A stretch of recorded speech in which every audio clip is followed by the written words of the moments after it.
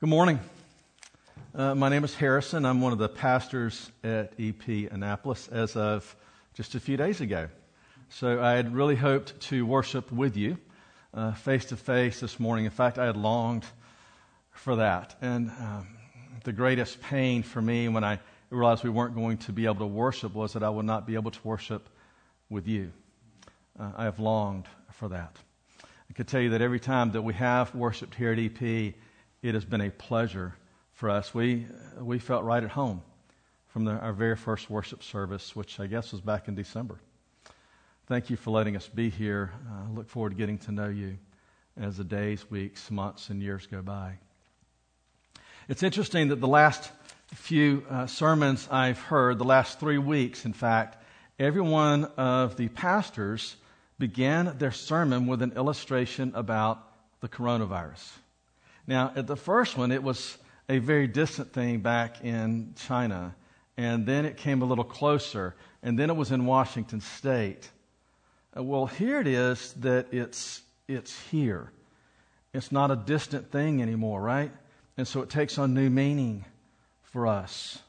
When it was just a distant thing, they were doing things like removing all the fans from March Madness, which I thought, how can you do that? How can you play a March Madness game without fans in the stand? And then a week later, they're canceling March Madness altogether. And I thought again, how can you do that? And then it's upon us. And because we love each other, because we love Annapolis, because we love the city, the state, the nation, the world, we're not meeting together this morning. But it's new and it's different, isn't it? Sometimes God calls us to very hard things. Good things, but hard things. Not always easy. In fact, rarely easy. Sometimes not fun, but always good. The Lord takes us to some instruction about that in the book of Mark as we continue our series there this morning. Follow along with me, if you will, in Mark chapter 8. We'll start reading in verse 27 and go through chapter 9, verse 1. This is the word of the Lord. And Jesus went on with his disciples to the villages of Caesarea Philippi. And on the way he asked his disciples, "Who do people say that I am?" And they told him, "John the Baptist. And others say, Elijah. And others, one of the prophets." And he asked them, "But who do you say that I am?" And Peter answered him, "You are the Christ." And he strictly charged them to tell no one about him. And he began to teach them that the Son of Man must suffer many things and be rejected by the elders and the chief priests and the scribes and be killed, and after 3 days rise again. And he said this plainly. And Peter took him aside and began to rebuke him. But turning and seeing his disciples, he rebuked Peter and said, "Get behind me, Satan, for you are not setting your mind on the things of God, but on the things of man." And calling the crowd to him with his disciples, he said to them, "If anyone would come after me, let him deny himself and take up his cross and follow me. For whoever would save his life will lose it, but whoever loses his life for my sake and the gospel's will save it. For what does it profit a man to gain the whole world and forfeit his soul? For what can a man give in return for his soul?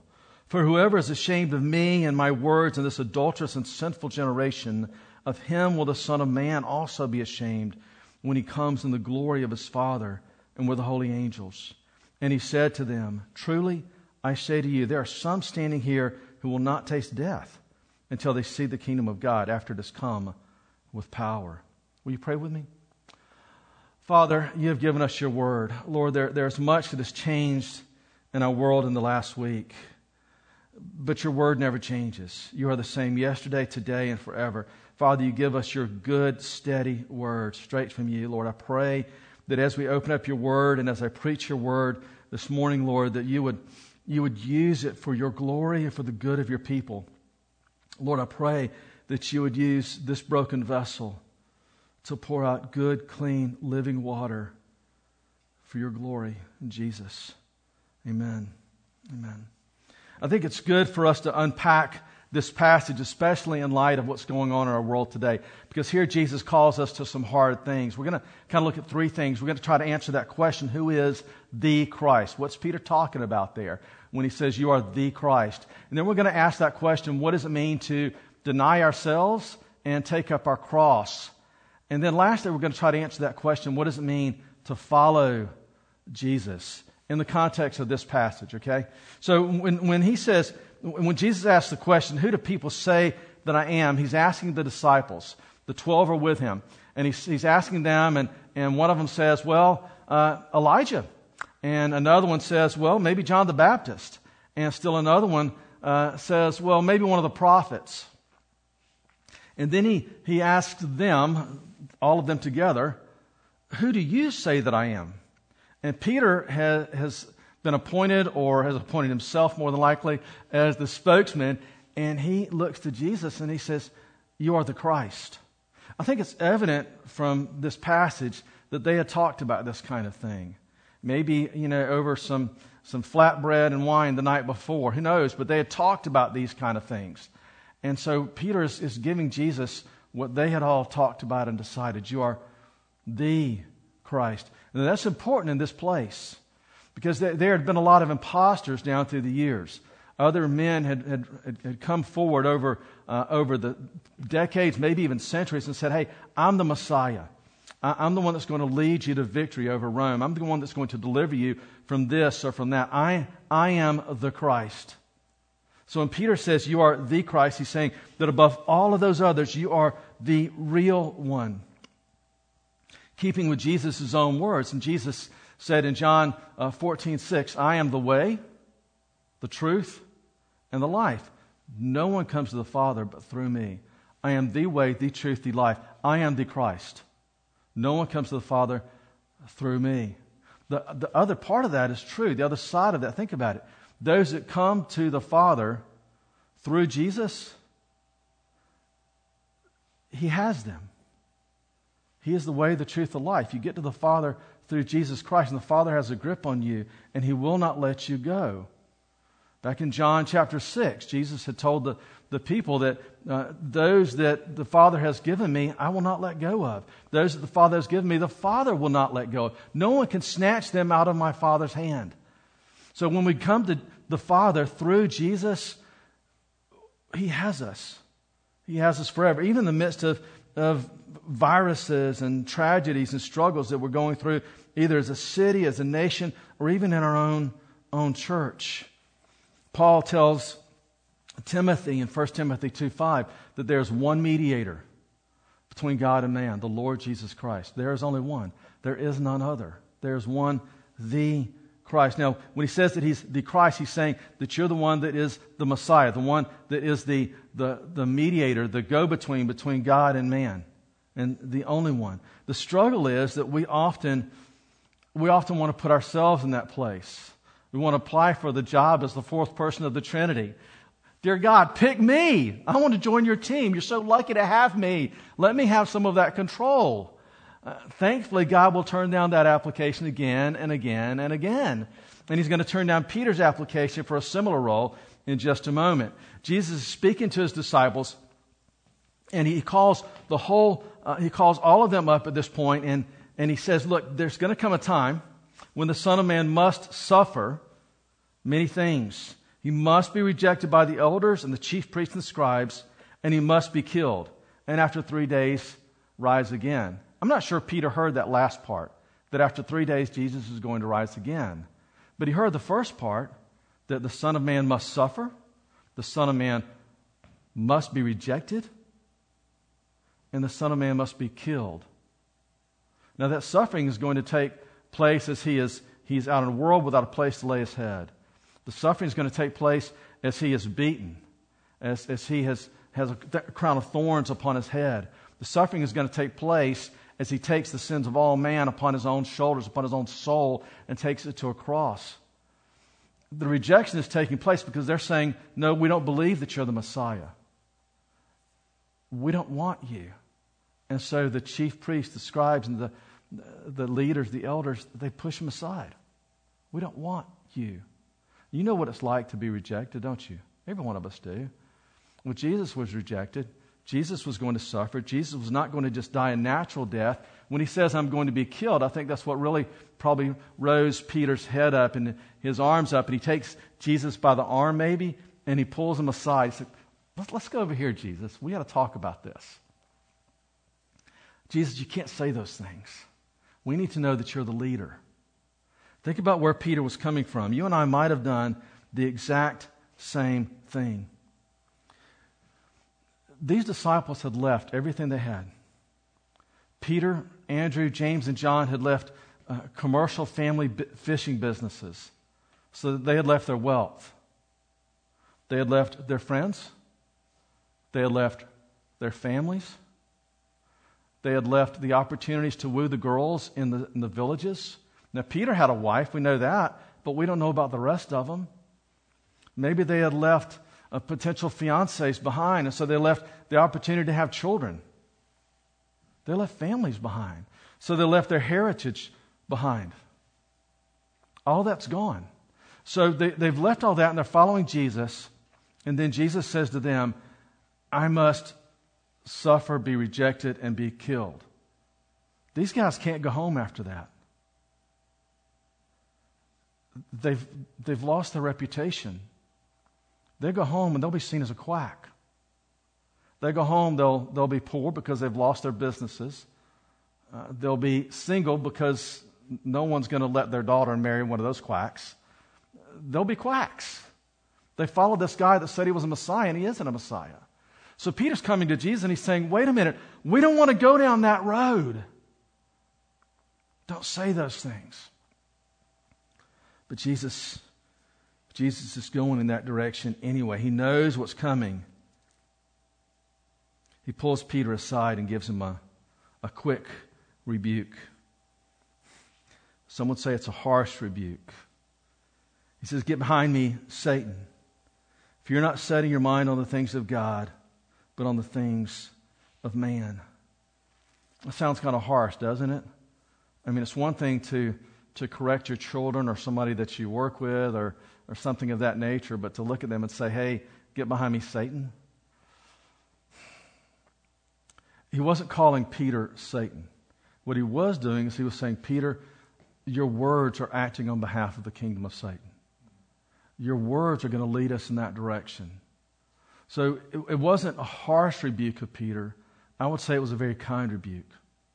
It was a very gracious thing that Jesus did, not only for Peter, but for all of us. I mean, just look at what happens if that rebuke doesn't happen. If Peter is allowed to interrupt God's plan, if Peter is allowed to play the Christ, to play the Messiah, and interrupt God's plan working through Jesus Christ, Peter's allowed to carry that on, what happens? Well, we're not here. We're not worshiping the Lord. We don't have this. There is no crucifixion. There is no resurrection. There is no eternal life. It's a very kind thing that Jesus does by rebuking and correcting Peter in this place. Correction is a good thing. In 2 Timothy 3, 16 and 17, we see that all Scripture is God-breathed and useful for teaching, correcting, rebuking, and training in righteousness, so that the man of God may be thoroughly equipped for every good work. Jesus is giving that to Peter in this place, so the good work of Jesus Christ, planned from before the foundation of the world, would carry on for your benefit, for my benefit. Jesus is going to correct Peter not only in this place, but he'll correct him later on.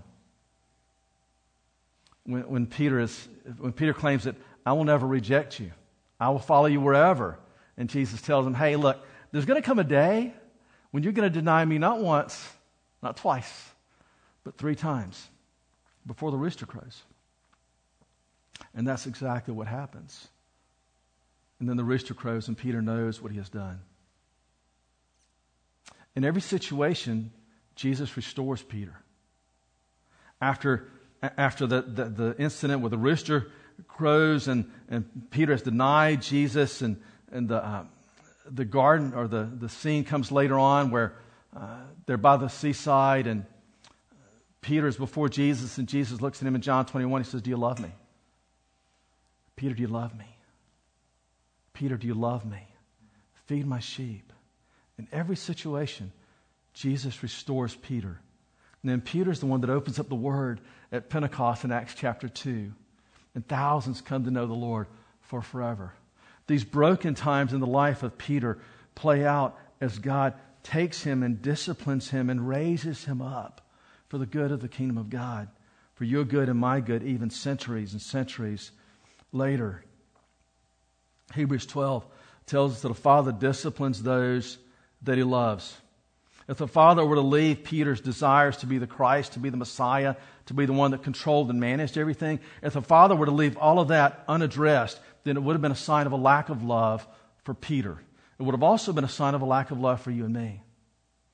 But the father disciplines those that he loves. Now, we read that in Hebrews 12, and we use that maybe in the life of our children. We think it's a good thing. But then when that discipline comes our way as adults, we're not so excited about it, right? But it's still a good thing. It's still a good thing. I love the Father's discipline because it's a sign that He loves me, and He's not going to let me go down a path that is not good for me, not good for my family. So we love the Father's discipline, and we welcome that. Peter, like so many of us, had a desire to control God and control God's plan. The Lord will not let us do that. Even as He rebukes Peter, He calls Peter to something more. To something harder? Yeah, to something more, though. He calls Peter to something honorable. He calls Peter to follow Him. At this point in the passage, He calls the whole crowd to Him. He's rebuked Peter. He calls everyone up. So you get Peter here, you get the other 11 disciples behind Peter, and you got a large crowd. We don't have a larger crowd, but a large crowd behind Peter. And Jesus calls them all up it's as if He says, okay, everyone come on up, come close where you can hear me. And He says to all of them, if anyone would come after me, let him deny himself, take up his cross, and follow me. That's a call to something that is more, to something that is harder. Listen, the only thing that will cause us to let go of things that we love is something that we love more. The only thing that will cause us to let go of something that's good is something that is better. The only thing that's going to cause us to let go of something that's better is something that is best. Jesus is best. He's better than all of that. And so when He's calling these to follow Him, to take up their cross, deny themselves, and follow Him, He's calling the whole crowd, just as He calls you and me, to something better, to something that's best. What does it mean, though, when He says, hey, deny yourself, take up your cross? Well, a couple things we need to know. First, that it's present tense. So what does that mean? In this case, what it means is it's to be done continually. So that denial isn't a one-time thing. It's a thing that's going to happen today and forever and ever and ever. We're going to keep doing that as the days go by, as the moments and minutes go by. We keep after that. Every morning, Jack Miller said, we need to preach the gospel to ourselves every morning. Why? Because we have to have it. You have to have it, and I have to have it. We have to have the gospel, so we preach it to ourselves, deny ourselves daily, and take up our cross and follow Jesus. So when I was a younger Christian, I read this, that we're supposed to deny ourselves. I thought that, well, that must refer to these big vices. I mean, I was a college student at Auburn, and there were vices everywhere. So, you're supposed to deny yourself that action or that action or that action over there. But it's so much deeper than that. I mean, think about it. Think about it. These guys had already left everything they had known, and they're following Jesus. They're not following the other stuff. So when He says deny yourself, He's calling them to something deeper. He's calling them to something more intimate, a different intimate relationship with Him. Not just to the outward stuff. The context tells us it's something even greater. Let's go back to the garden, the first garden. Remember how Eve was tempted? What did the serpent tempt her with? He tempted her with a desire to be like God. The same thing Peter's tempted with here. I want to control the outcome. I want to control people. I want to control the situations. I want to be like God. So Peter's been tempted with that. So was Eve. You and I are tempted with the same thing. And He's saying, deny it. let it go. Die to that desire. Die to the desire to guarantee approval, to guarantee success. Die to your desires to be right. You say, well, wait, isn't success a good thing? Well, yeah. Is it being right a good thing? Definitely. Who doesn't want to be right? But my friends, it's okay to be wrong. I mean, you think about it. You're in a conversation with somebody, and in this particular conversation, one of you can be right and one of you can be wrong because the ideas are mutually exclusive. Somebody has to be wrong. Why, in your mind, your heart, does it always have to be the other person that's wrong? Because we want to be like God. We can't stand being wrong. I can't. But the reality is there's something beautiful in saying it's okay to be wrong. Give up your desire to be right. It's okay that somebody else has greater wisdom than you. Die to your idols of wealth and fame and sex and success and power. Be done with those things. I mean, see, those things are good things, but when they take control of our hearts and our minds, then they've become idols and they lead us away from Jesus Christ. We don't live, though, in a world of denying self, do we? We live in a world that encourages us to take whatever we can. We're told that we deserve it. It's ours. Grab it with all the gusto you can. Why is it so hard? Look at verse 35 with me. For whoever would save his life will lose it, but whoever loses his life for my sake and the gospel's will save it. Well, we don't want to lose our life. We want to save our life. So we want to hang on to all of that stuff within, all of those idols that we let define us. We think those things are what make us who we are, and they're not. But we want to hang on to them. Jesus says here in verse 35 and then 36, we hang on to those things and we're going to lose the life. We're going to lose all that stuff, that identity that we think we've gained. For what does it profit a man to gain the whole world and forfeit his soul? Well, it doesn't. Jesus, in his graciousness, is reminding us again to let it go. Let's head down to the last part. What does it mean to follow Jesus? Well, in this context, think about what he said. He said, if you would come after me, deny, take up cross, follow me. If you come after me, follow me. If you'd follow me, follow me. What he's saying is, if you say you're going to follow me, then follow me. If you say you're going to follow me with your words, follow me with your heart. If you say that you're going to come after me and you're going to declare yourself as a believer in Jesus Christ, then lay down that life that you so desperately hang on to in the depths of your soul. Let go of it. Quit letting it have a grip on your identity and who you are. Let your identity be wrapped up in me, is what Jesus is telling us here. It's an inward intimacy with the Father that is ours through Jesus Christ. But through Jesus Christ, it is ours in a deeper way than we can ever imagine. If we're going to follow Jesus, then we follow Him with all of our hopes and dreams, and all of our desires, all wrapped up in Jesus Christ. Is it hard to let go of those other things? Well, yeah, but it's good. Saw a film of a young girl, probably 7 or 8 years old, on a zip line, and it was all she could do to get off the platform and head down the zip line. Now, I've been on a zip line before, and it probably took me, 3 hours to get off the platform. Okay, maybe 3 or 4 minutes, but it seemed like an eternity. And mine went across a valley. This little girl, it was all she could do to get off the platform and onto the zip line. And you know what gave her the courage to do that? You got to get the picture. The zip line platform was about 6 feet off the ground. So it wasn't like it was way up in a tree. It was just about 6 feet off the ground. If she had jumped off of it, it would have been fine.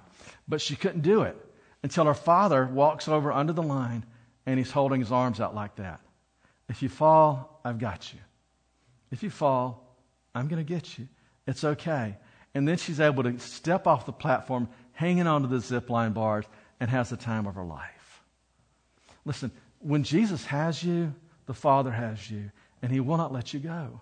Yes, it's hard to let go of those other idols and those things in our life that we let define us, but the Father has us. It's okay.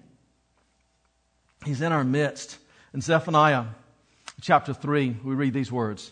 The Lord your God is in your midst, a mighty one who will save. He will rejoice over you with gladness. He will quiet you by his love. He will exult over you with loud singing. Listen, it's not just that he's in your midst. It's not just that he has you, but he is rejoicing over you. Isn't that an identity worth hanging on for? So we'll let go of the stuff of earth because we know the Lord, our God, is in our midst. Let me close with this story. When I was about 5 years old, 4, 5, somewhere in there, I went fishing with my father. I remember it like it was yesterday, although some of the details have been filled in by my Uncle Dan since then. It was a small fishing boat, maybe 14, 15 feet long, on a little farm pond in Hartford, Alabama, the deep, deep, deep south. And I was sitting in the front, and my father was in the middle, and Uncle Dan was in the back. And it was a cold, windy day out on that farm pond. And Uncle Dan tells me that as the wind picked up a little bit and it got chillier and chillier, that my father took off his big field jacket. He was in the Air Force. He took off his big green field jacket and he scooted up to the front of the boat and he wrapped it around gently from behind. And he said, "Son, then you stopped shivering and your dad got cold." That's what a father does. And a few minutes later, I hooked onto a big one. And we were fishing with these little bamboo cane poles. And I'll remember this part for the rest of my life. These bamboo cane poles. And I hooked onto something. This pole is just bending double. And there was no way this little 4 or 5-year-old boy was going to pull that thing in. And about that time, my father moves up behind me. And his big arms wrap around my little body. And his big hands wrap around my little hands. And the father pulls it in. You know, there's something about me that said I did this, but it was every bit the Father that did it through me. When Jesus is telling us here to deny ourselves and take up our cross and follow him, he's telling us that because he's got us. And he knows that that's what's best for us. We live in hard times. I know that. This week has been hard here at EP. This week has been hard here in our nation with the virus that's come upon us. But the Father calls us to do the hard thing of denying ourselves and taking up our cross and following him. He calls us to do the hard things of following each other. But what he promises us here are following him and loving each other. But what he promises that he is here with us in our midst, loving through us, loving in us. Will you pray with me? Father, you call us to do some things sometimes that are hard, but they're good. So, Father, even as we seek to love each other well, to lay down our idols, I pray, Father, that you'll help us to do that you'll be working in us and in our midst. Father, that above all else you'll be glorified in the doing of it. For the sake of your name and the gospel, in Jesus' name. Amen.